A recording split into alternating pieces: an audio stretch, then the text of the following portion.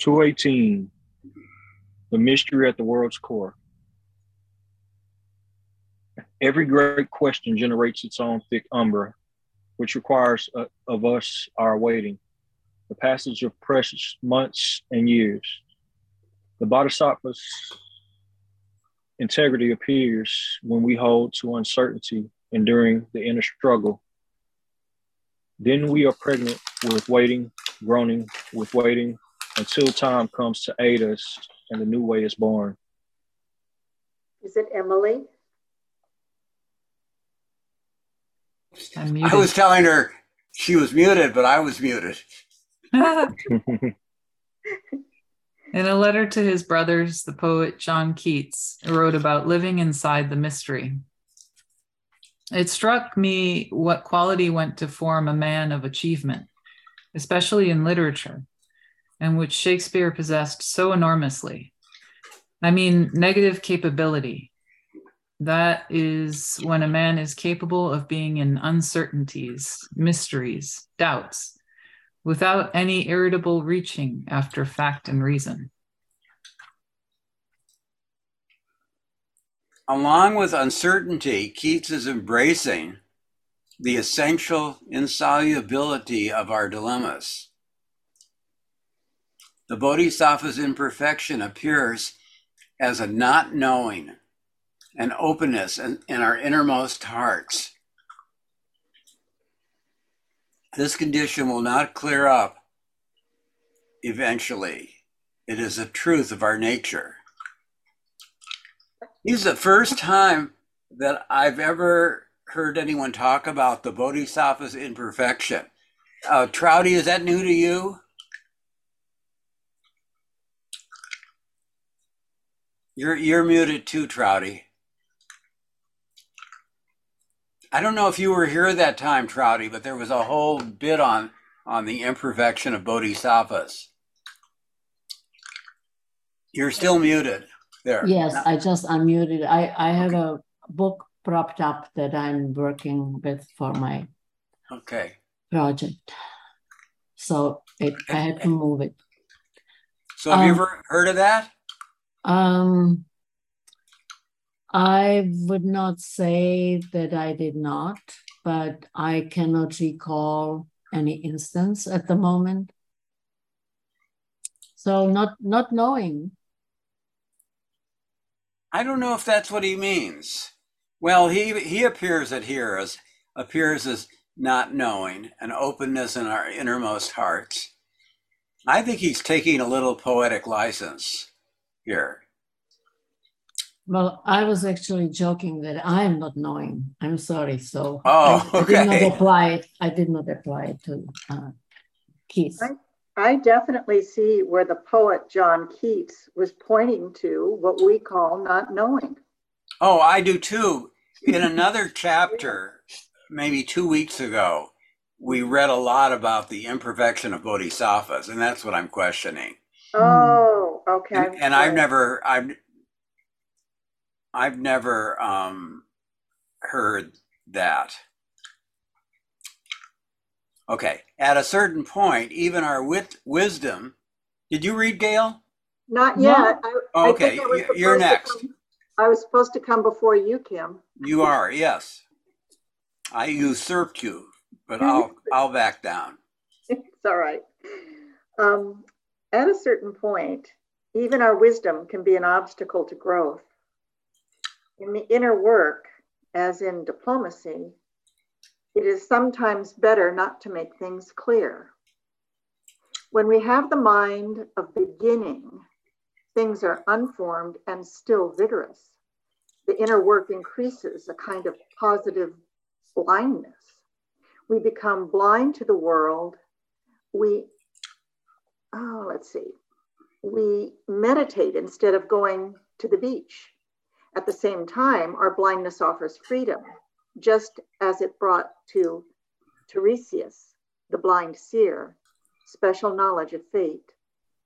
We are like the child who sees a vision of the Virgin while reciting the prayer, Hail Mary, full of grapes. Mm-hmm. Our not knowing seems richer than our certainty. I like that. The Hail Mary full of grapes? Well, I mean, we don't even know what we're doing, really, is what he's pointing to when we're in not knowing. I mean, we don't even know how to do it right. And yet it's an opening. I love that. So you're saying we don't know how to not know, right? Right. Cody? I think one of the things that attract people to religions generally is its answers to questions that Typically can't be answered, right? that can't Or be they- answered. That's a nice way to say it. Yeah, like what happens when you die. Yeah, we want some reassurance or a certainty, but he says here our not knowing seems richer than our certainty. I like that.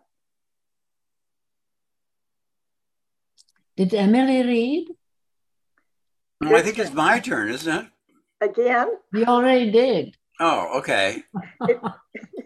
Trouty. Yes, thank you. One of the foundation stories of Zen Buddhism shows how it is to rest in interdeterminacy. Bodhidharma is the semi-legendary person who brought the meditation tradition from India to China long ago. Shortly after arriving in China, he was summoned before the Emperor Wu of Liang. The emperor, who had endowed many monasteries, asked, "What merit have I earned?" "No merit," said Bodhidharma. The emperor then asked, "What is the first principle of the holy teaching?" Bodhidharma replied, "Vast emptiness, nothing holy." "Then who is this before me?" asked the increasingly puzzled ruler. "I do not know," said Bodhidharma.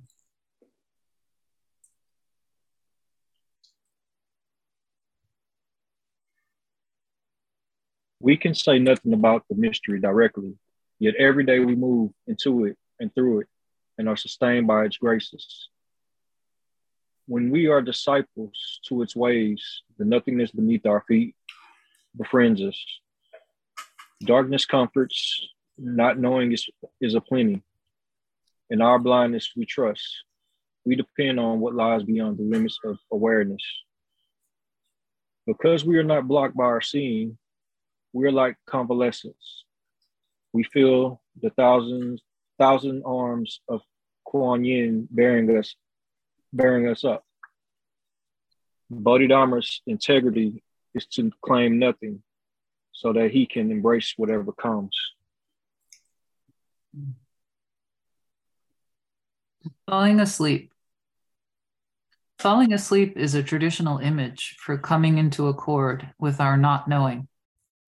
It is like doing nothing, but goes even deeper into the dark core, allowing the imagination of the world to work through us, the way in actual sleep dreams appear.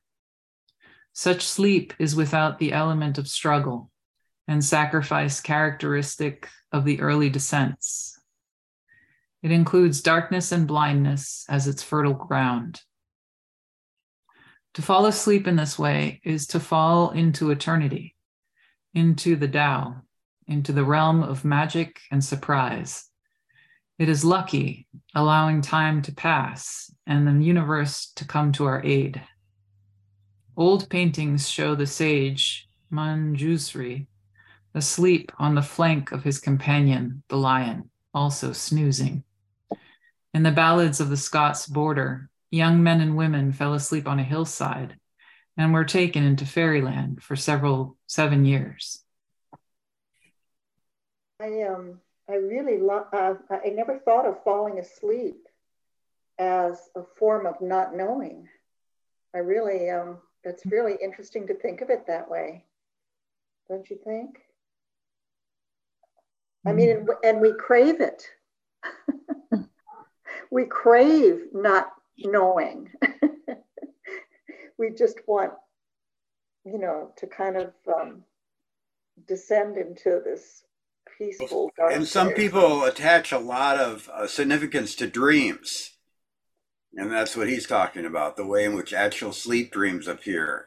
Mm-hmm. So allowing the imagination of the world to work through us.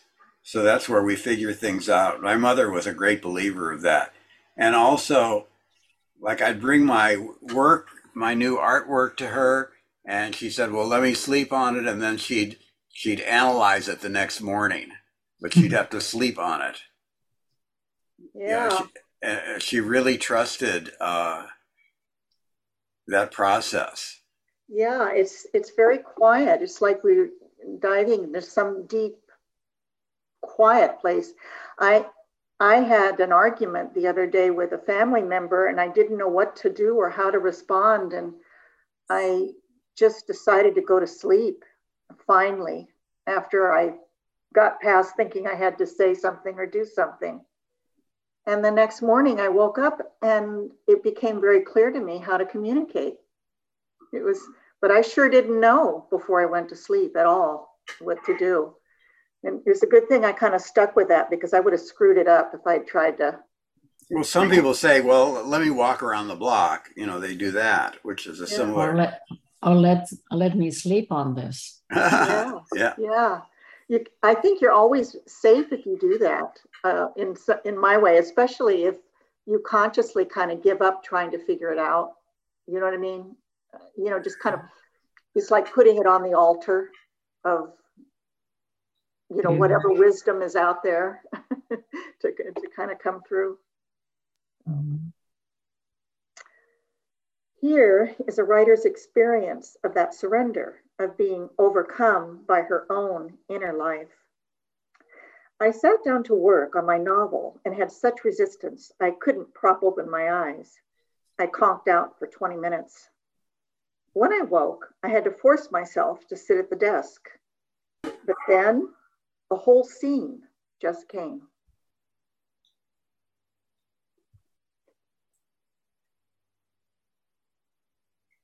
There's a close relationship between darkness and the creative.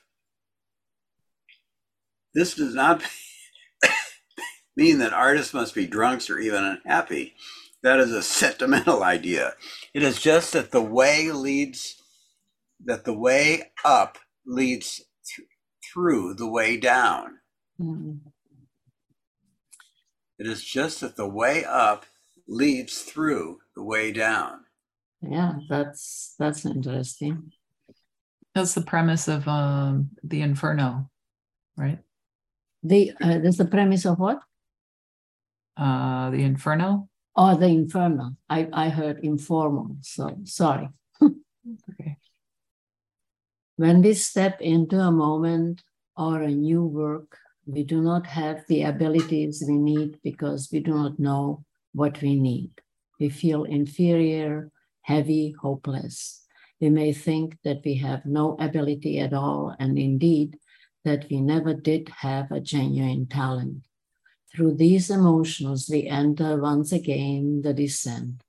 Eventually, we discover anew that the thing to do in the night is to sleep, to give ourselves over to compassion, to harmonize with the dimness about us, and then to stumble back into awakening by taking up our given task. And so we do. We work. The musician plays, the nurse sees patients, the broker makes trades, the pilgrim meditates. We persevere, exhausted, despairing, slow, wading through mud. The malign angel of the mood presses like the grave on our chests. Accepting such heaviness, we find that we are content to be helpless, foolish, without hope. In such contentedness, we rest, as if in a hammock, as if in our mother's arms. Through this resting, we are reborn. Doors open, branches of light come, streaming through the dark. Then we are competent again. The air fizzes, the mountains are alive. We have achieved the new moment. Boy, I do need this. Do you think I he's didn't start writing describing? yet. Is he describing Zazen too? He really is. Not the meditation per se, I would think, but the Zazen practice. I think it's kind of like letting go in a way. Mm-hmm. You know, this paragraph reminds me of, did any of you here read Eat, Pray, Love? Mm-hmm. That Elizabeth Yes. Gilbert book? Yes. You remember at the beginning she was contemplating, you know, this relationship she had and how she needed to end it and how to do it. And she was just in this intense pain before she went on her journey, and was in the bathroom and crying, and, you know, it was at night, you know, just was all wrought up about the end of this relationship or what should she do. And then she related that she heard a voice literally say, "Elizabeth, go to bed." I loved that part. And so she, you know, she was all, you know, wrung out emotionally and just followed what the voice said and went to bed. And eventually everything happened the way it happened. You have to read the book, right? It was a while ago. But do you remember that, Trouty, that part where she was at the very beginning before she set off on her journey? No, she did not know, but I did not remember all the detail that you just told us. It stuck with me. And, you know, that's, you know, yeah, just go to bed. Mm-hmm. It's a form of Zazen. Yeah, right.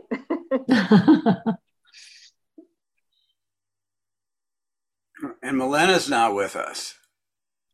Oh, good. Okay, Trouty read, right? Yes, I It's did. on me. Okay. It is said that the last calligraphy of the great Zen teacher Yamamoto Genpo was the character dream. How distant is the past and the future?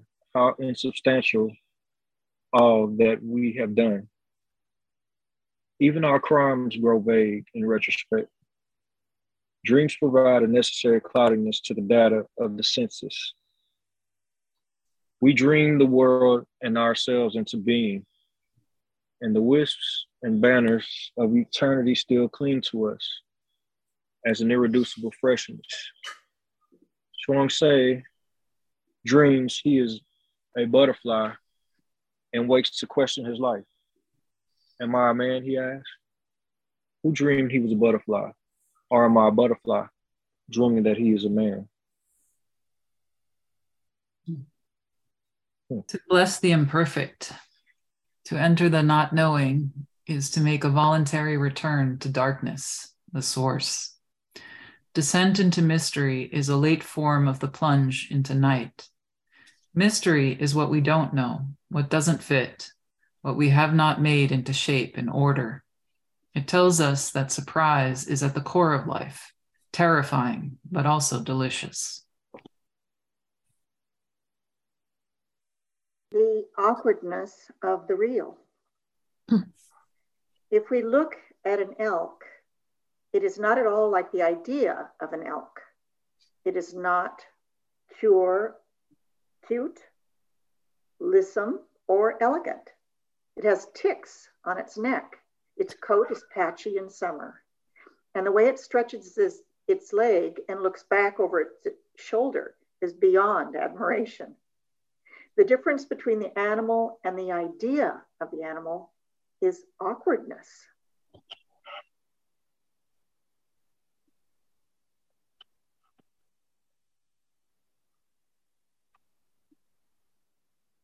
To relish the imperfection of actual being is a form of integrity that is anchored in the senses. Like other happinesses, it is its own discipline. It provides a vessel for the imagination that doesn't appear if we are just making things up without reference to the genuine strangeness of life. When we embrace awkwardness, we enter our own lives. Cinderella is better prepared for the world than her stepsisters because she sweeps and sews, particular, inconvenient, unromantic activities that develop her character.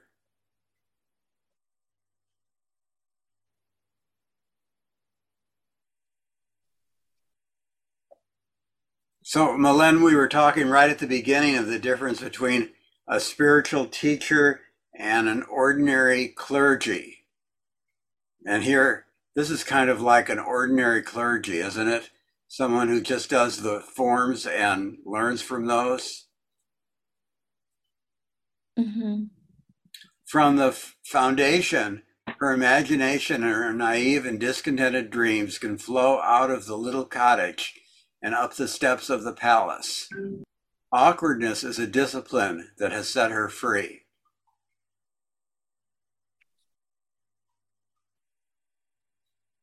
So this is like what he was talking about in imperfection, isn't it? Awkwardness. I think, Malen, it is your turn. Thank you.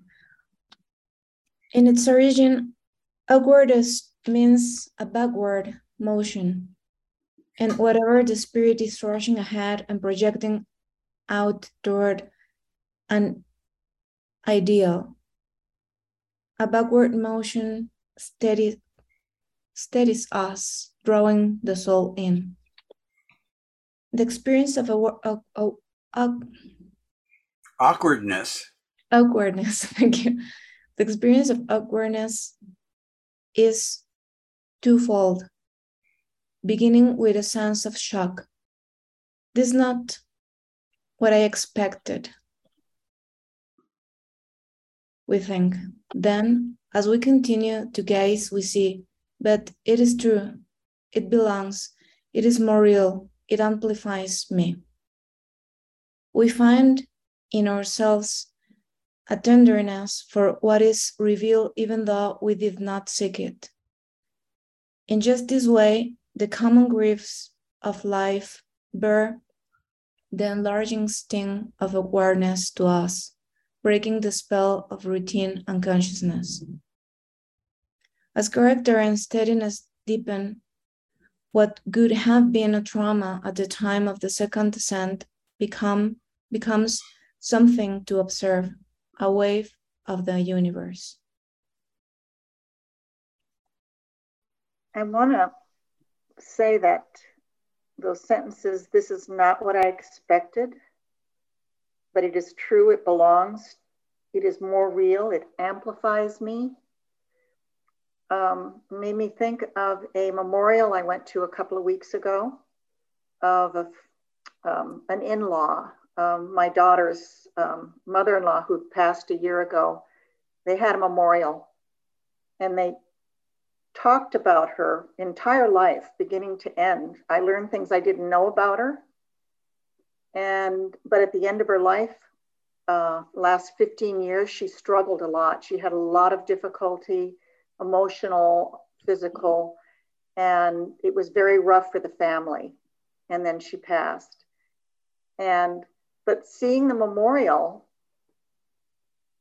it was more complete. It looked like an entire arc of a lifetime. And it made me think of that Walt Whitman quote from Song of Myself, something about paradox. Oh, if I contradict myself, then I contradict myself. I contain multitudes. And I loved that. It made me think of Olivia, the woman whose memorial I went to. I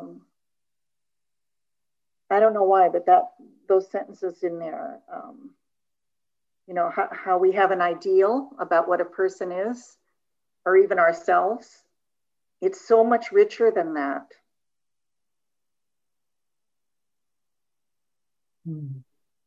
Thank you. Thanks for listening.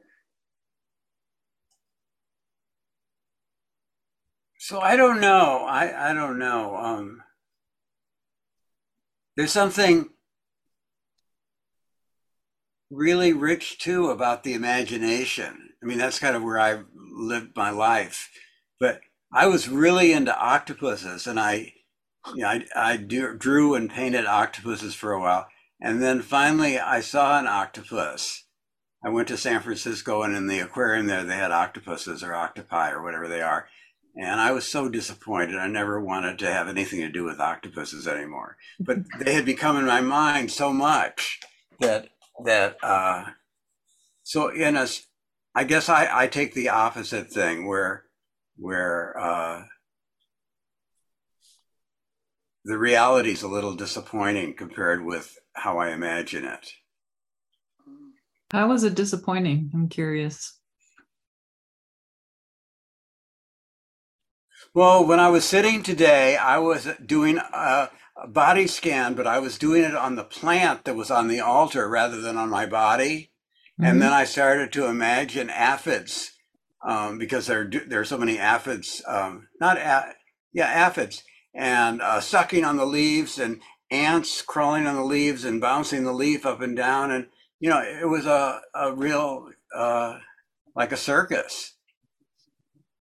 But the actual plant was pretty dead compared with what I was imagining. So anyway, I kind of take the opposite view, but that's okay, isn't it?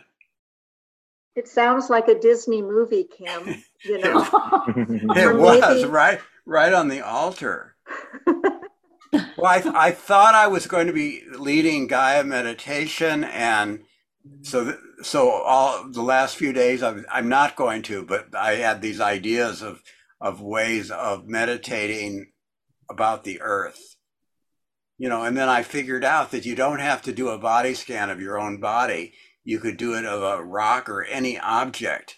Oh, and then I did it of the little statues on the altar, and I saw things in them, in the carving and the way they were constructed, that I'd never seen before. I started at the base and I just slowly moved up, and you know, I stare at them a lot because I'm timekeeper a lot, and I saw them all together differently. So yeah, well, Kim, if you had done the same thing with the octopus at the aquarium, I mean, really settled into looking at that octopus without the preconceived idea of octopus, that they would look like mine. It might have looked like your imaginary. That's why I was disappointed. I think you're right that if but I was so off. Okay. So who's reading now? I do not know. Did you read? Malin read. I think it's Trouty. Then maybe I should go. Okay. Yeah, thank you. The old Chinese teachers used to try to reproduce the surprise of the real using shouts and blows. Well, yeah. One of the greatest of these guides, Linji, 3 times asked his teacher the same question about fundamental reality, and 3 times his teacher hit him. Sorry for laughing. Pardon me? It's funny. Go on after me. Okay, go on. Well, we already read about this a number of times, right? But anyway, uncertain what to make of these events, he told his story to another teacher saying, I don't know whether I was at fault or not. The second teacher said he exerted all his grandmotherly kindness, and you come asking whether you are at fault or not. And with these words, Linji had a great awakening. It is easy to think of the teacher's blows as obscure and in the past, as awkward, in fact.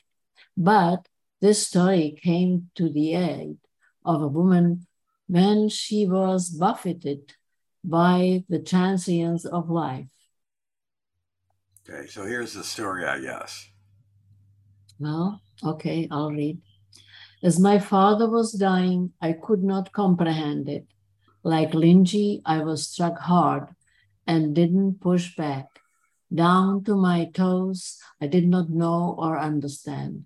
I went into my fear and grief and into his pain too, not with the thought of changing it, but just to go into it honestly. And I found this indigestible pain to be also very liberating. No longer outside of things. I was buoyed up by the universe. I didn't know why he was dying, but I trusted his dying. Now that I have lost him, he's everywhere and also in me. I am my father now. Wow. Okay.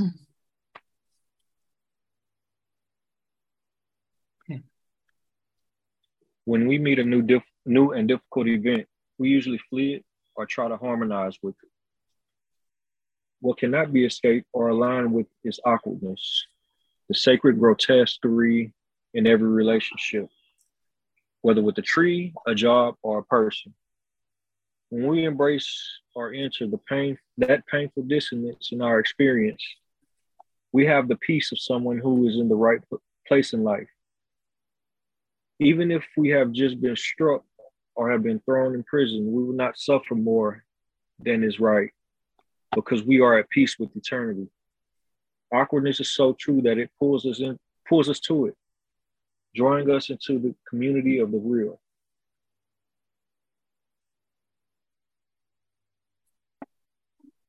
Snake soup. A Madeline, winter rain.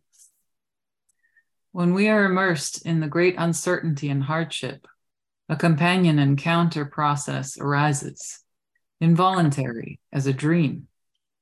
A shard of the world appears, a consoling fragment, an awkward piece to save us. We notice something, we remember something, we are reminded of something, and this insignificant particle brings us out of the fog and into common life again. Resting in uncertainty and ambiguity, we have found a stillness, a space between things. Then the stillness itself throws up something new, like tulips out of the dark ground.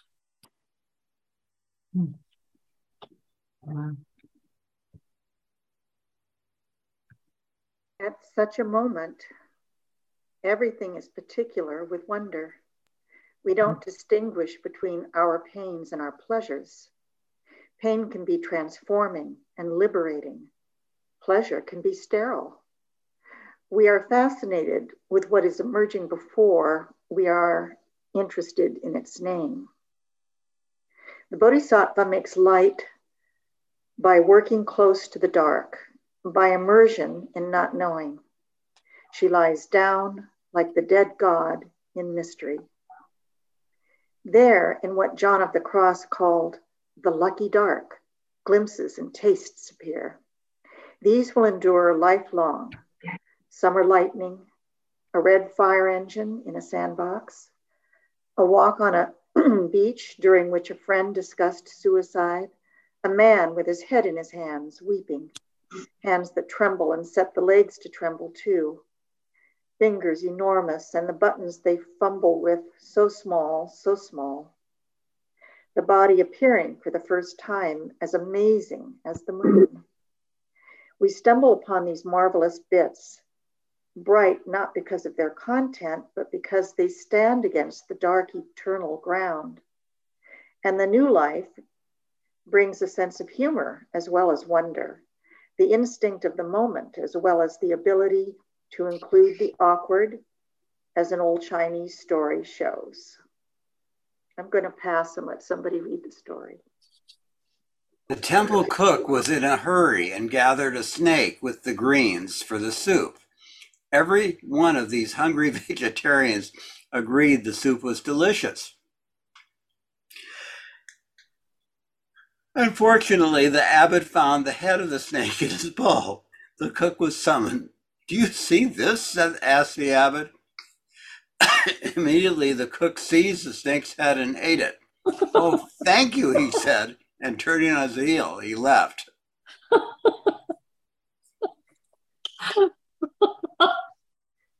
Yuck. Do people eat snakes? Yes. Yes, they do. You're saying that, Cody, like you have. I haven't personally. I wanted to try it, and what's funny is my neighbor. He shot a big 4 foot rattlesnake about a month or two ago, and the only reason why I didn't get it was because it was pretty late. It was like after 9 o'clock, and I already took a shower, so I didn't get it.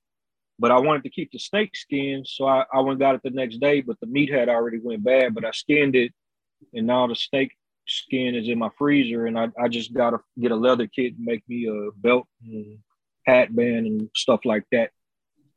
So yeah, but they do eat it though. I've heard some good things about it. Maybe it tastes like chicken. I don't. They say everything tastes like chicken, but Yeah. I'll try it. I told them next one I get, I want to keep it fresh. So if he get it or I get it, I'm gonna make sure I. Is that a particularly tasty snake? Rattlesnake? Well, I mean, I guess it depends on like where you are. Like, say in Florida, some people maybe the pythons or the boas. Here is it's more rattlesnakes than anything. So that's just kind of one of the and they have beautiful skin too. So that's because they do roundups and everything. Not here in particular, but not far away from here. Okay. It's a whole world. Sounds very Yeah, Texas, doesn't it?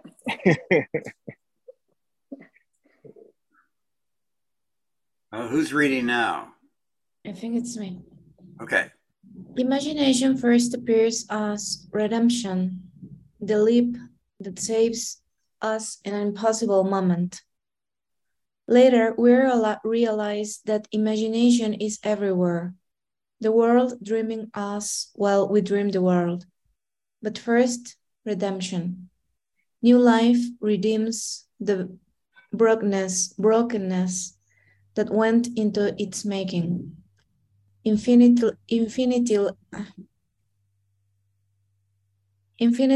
how do you say? Yes. Infinite. Infinitely. How about, is it infant? She said it right. She said it right the last time. Oh, okay.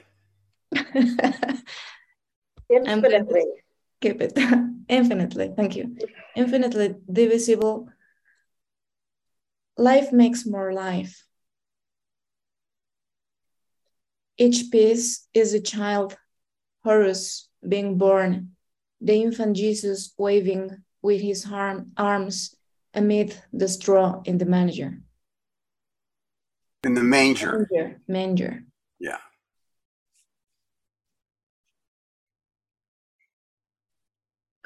So I suppose it's me. Fragments are also secrets, treasures changed a little by their time in the dark cave. They can't quite be brought into the light because they do not mean something. They are. Life, the pieces in the shrine, endlessly assembled in endless ways. Repetition, a kiss, a way of caressing that developed because of not having a bed and embracing awkwardly in botanical gardens and cars, a part of the body that becomes an icon. The parts of the body, the upper arm, the curve of the belly, then become charged because they are near the hidden parts. All these fragments link us to the nets of life. We are all in pieces and all blessed.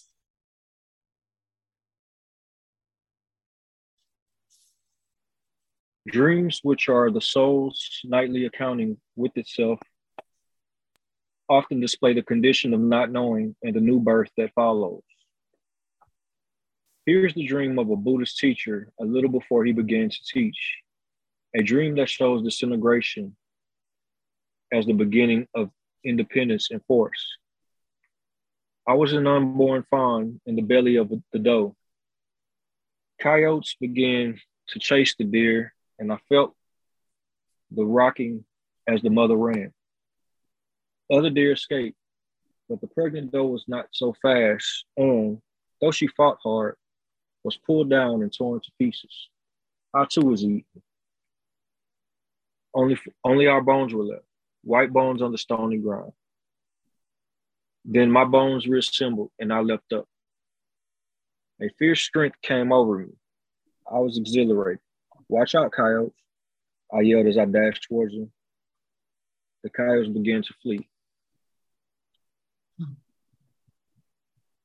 The person torn to pieces, eaten by life, and reassembled is a common shamanic theme.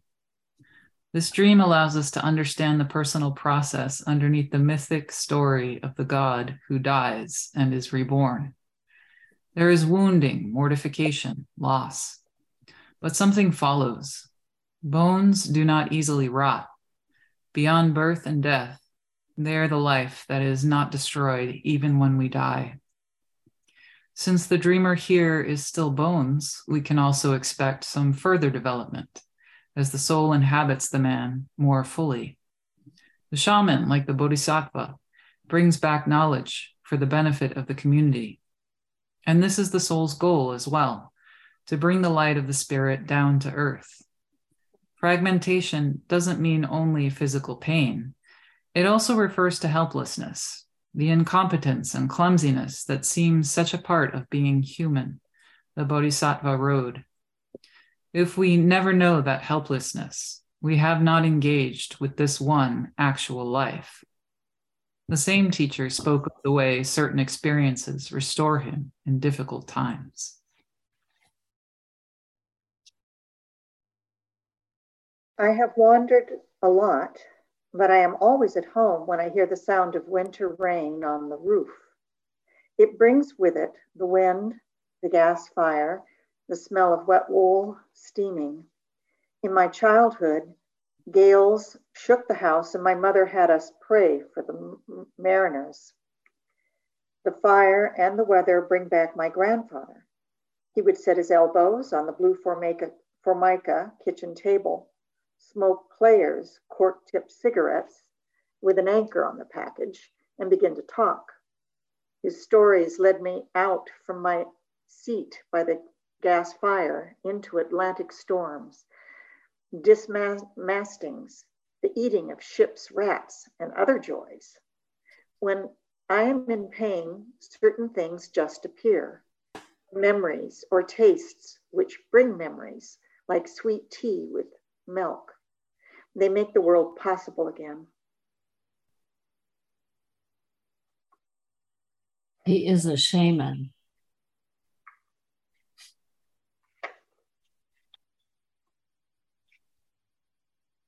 It is in Mexico, in the pre-Hispanic cultures, it is a man that guides persons to spiritual practice and things like that. And they eat in the desert peyote, this root, and they make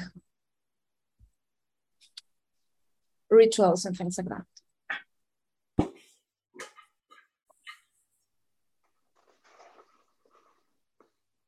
I was talking yesterday to someone who had a 2% chance of surviving a cancer and went to a ritual with a shaman and took some herbal thing, and now she's fine.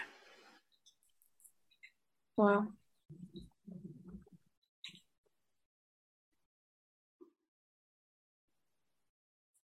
Okay, who's reading now? Me? I think I am. Oh, okay. No, it's Kim. I just read. Okay. So we are at I have wandered a lot, right? Or? I don't think so. Okay, so the paragraph, any bit. Any bit of the universe. Yeah, I see it now. Any bit. I think Kim is reading, Travis. Oh, I thought because I was after Milan. So anyway. Oh, did Milen read? No, I read. Oh, okay. Mhm. So then Any- Milan should read. No, Kim should read. I don't know. Any bit of the universe can serve to restore the lot, even common peace having the power to make the world anew. For Proust, the taste of the Madeleine soaked in tea was a door into childhood's garden, where the past was intact with its food, conversation, servants, grandmothers, and embraces.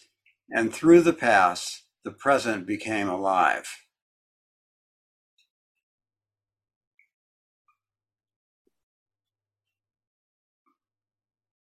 And now, Milan. The pieces of the world are precisely so. For this man, it had to be the scent of damp wood, the sound of a winter gale, another scent, another noise, another taste couldn't do. Long ago, Ling Yu was enlightened as he turned a bend and saw peach blossoms across the valley. Their crimson shocked him into a new life. For him, apple blossoms could never do.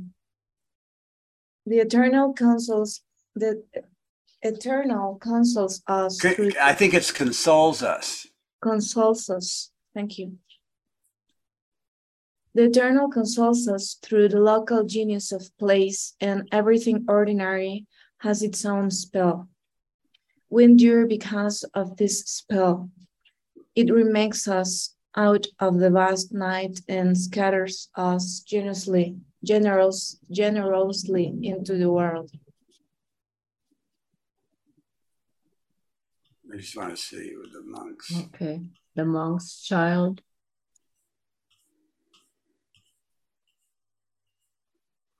We got quite a bit. Should we stop here and do this next week? Okay. What do you guys think? What time is it? It's 8. 7:58. Yeah. And we usually stop at 8 and then spend 10 minutes. Yeah, I think it seems like a good place to stop. And then I can I'll advertise the new book that it will start in 2 weeks. And then we can finish this next week. That sound good? Yeah.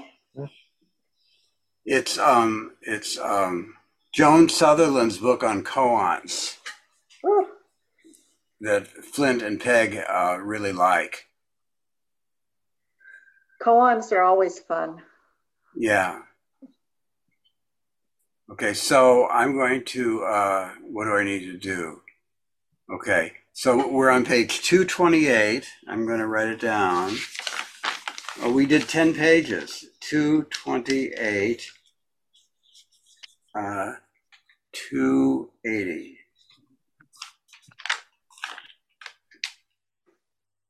Okay, so we're going to write until not 8:10 or whatever you're going to do.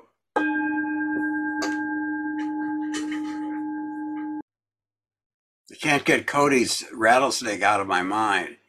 So, Cody, is it like in a spiral? Oh, you What mean shape like is it in your freezer? it just But you're muted, or maybe just- you're not muted. But maybe it's me. it's just skin in a Ziploc bag. Okay, now try. I say it's just skin in a Ziploc bag. It's not like spiraled or anything. It's Because you took all the insides out. right. I see. Okay. Who would like to share?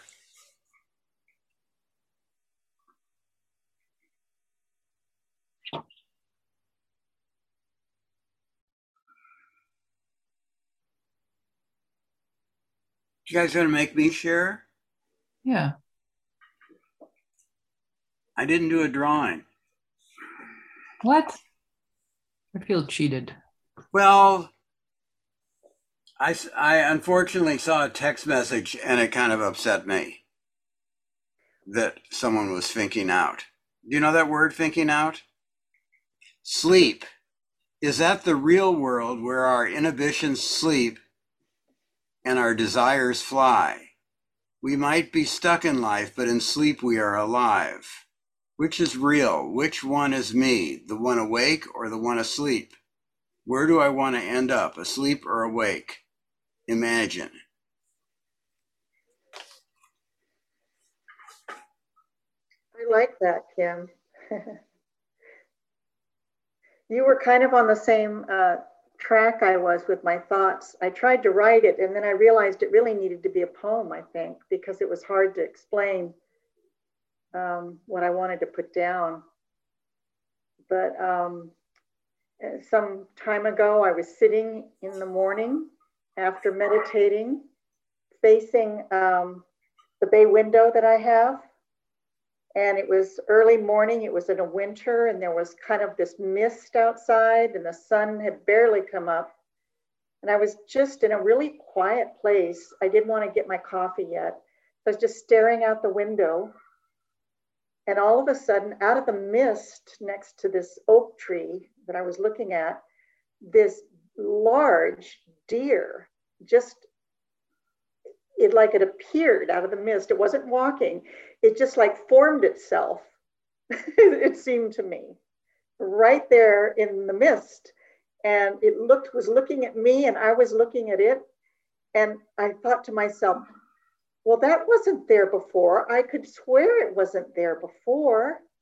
And I thought, did I manifest this deer? And tonight I'm thinking, did the deer manifest me? I mean, it just felt like amazing. And I thought that nothing exists without this imaginative, conscious, creative,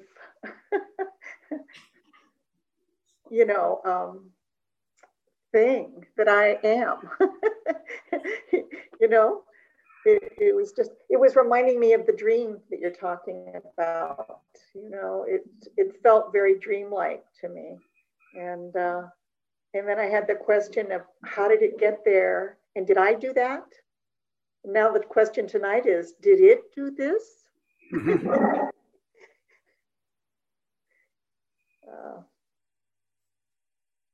That's a great story, Gail. Thank you. Can you read your piece again, please? Sleep. Is that the real world where our inhibitions sleep and our desires fly? We might be stuck in life, but in sleep we are alive. Which is real? Which one is me? The one awake or the one asleep? Where do I want to end up? Asleep or awake? Imagine.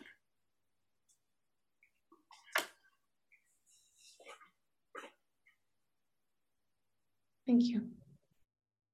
And Emily is asleep. I bet Emily's had a long day. No, I ate too much pasta. Oh. A carb coma, right? Yeah. We never know.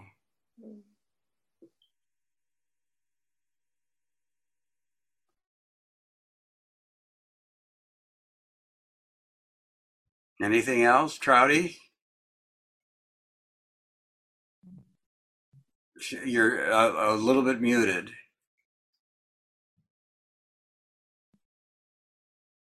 Still a little muted. You did not unmute me. I'm responsible now? Well, I don't know. I think you unmuted me before the break. No? Oh, I muted everyone. Yes. Before we didn't, but that's as far as I went. Oh, I see. But you did not unmute. No, I don't do that. Whatever. Yeah. And I have the book sort of on that corner of the computer. I have it propped up so I don't bend over, but sorry, I've been working on stuff earlier. No, I was walking King. Oh, good. I'm not writing.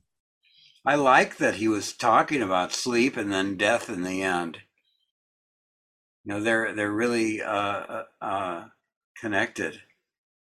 Sleep and death.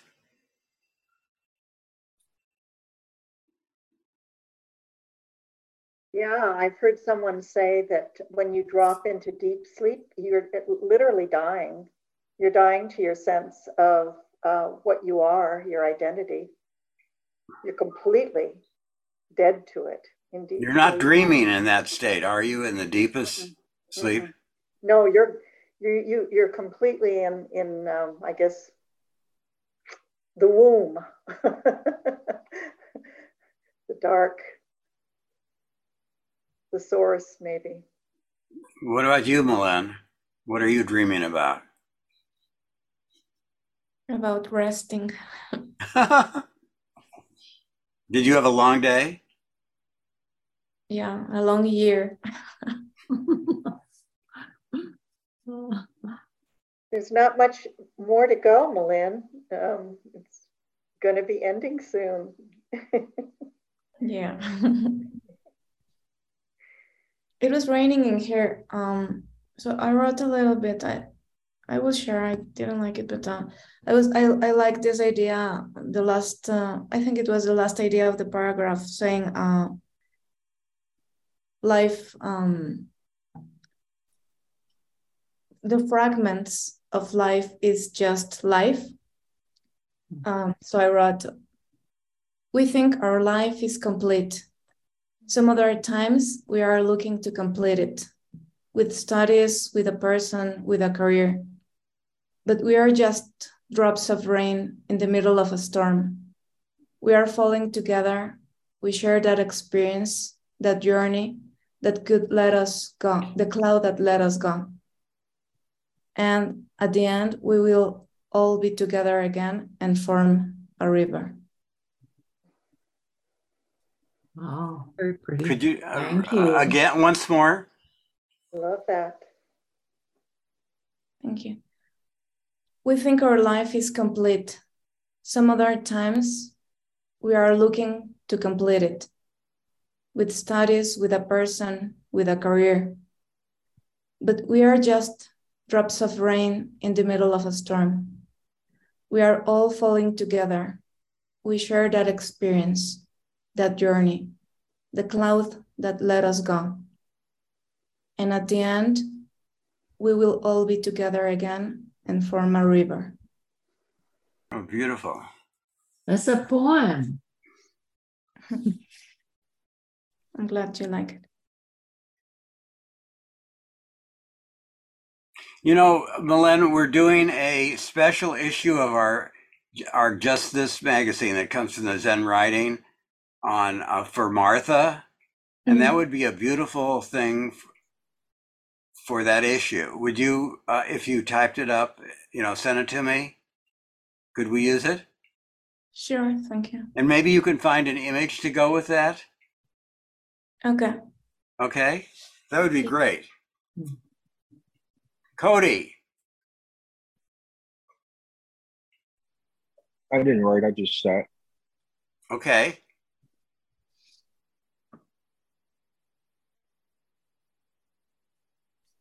I'm glad you're saving electricity. It's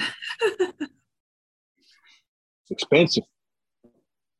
It's expensive, you say? Yeah.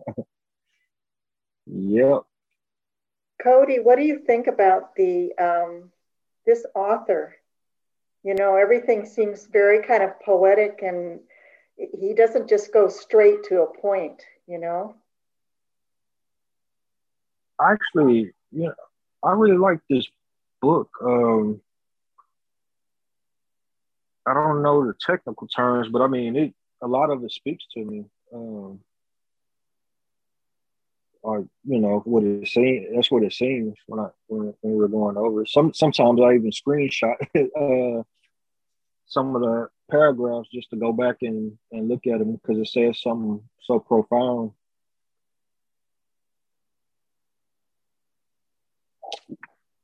Yeah, for me, sometimes something moves me, but I'm not quite sure what it was. So you're right. Sometimes going back and finding just that place where you kind of felt like, oh, you know, Mm-hmm. that feels true.